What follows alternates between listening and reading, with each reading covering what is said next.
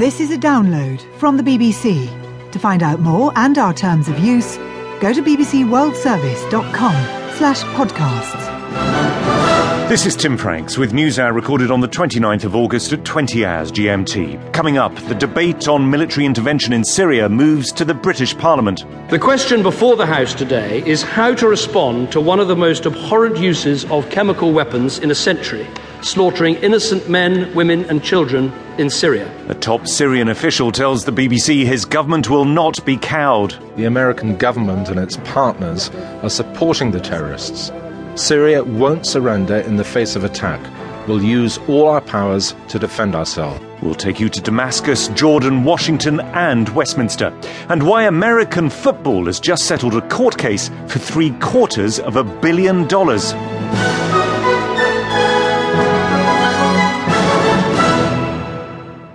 You're listening to the BBC World Service. I'm Tim Franks and this is Newshour. And on the programme you won't be surprised that for much of it we'll be devoting our time to Syria and the debate about Western military strikes.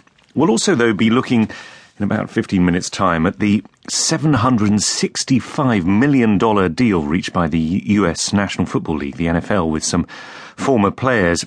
And we'll also be exploring the incendiary attitude of some Burmese monks towards Muslims. A Muslim, when he is alone, he usually behaves well. But when they become larger in number, they are like a wolf or a jackal. In large packs, they hunt down other animals. First, though, British members of Parliament were supposed still to be on their summer break today, but they were called back to debate whether the UK should join possible military intervention in Syria, punishment for what's alleged to be the Syrian government's use of chemical weapons against its own people. The arguments, not just in London, but in Washington, at UN headquarters in New York and Damascus, indeed worldwide, they've been sharpening further today, and we'll give you a flavour of them through the programme. Among them, an unusually outspoken warning from the Red Crescent in Damascus, and the blunt views of one of the most important figures in the US national security establishment. But let's start at Westminster.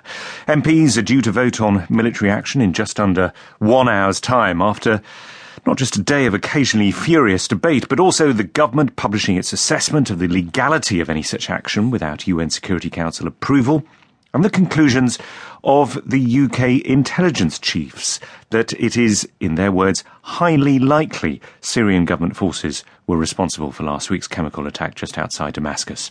Our political correspondent Rob Watson has spent the day at Westminster.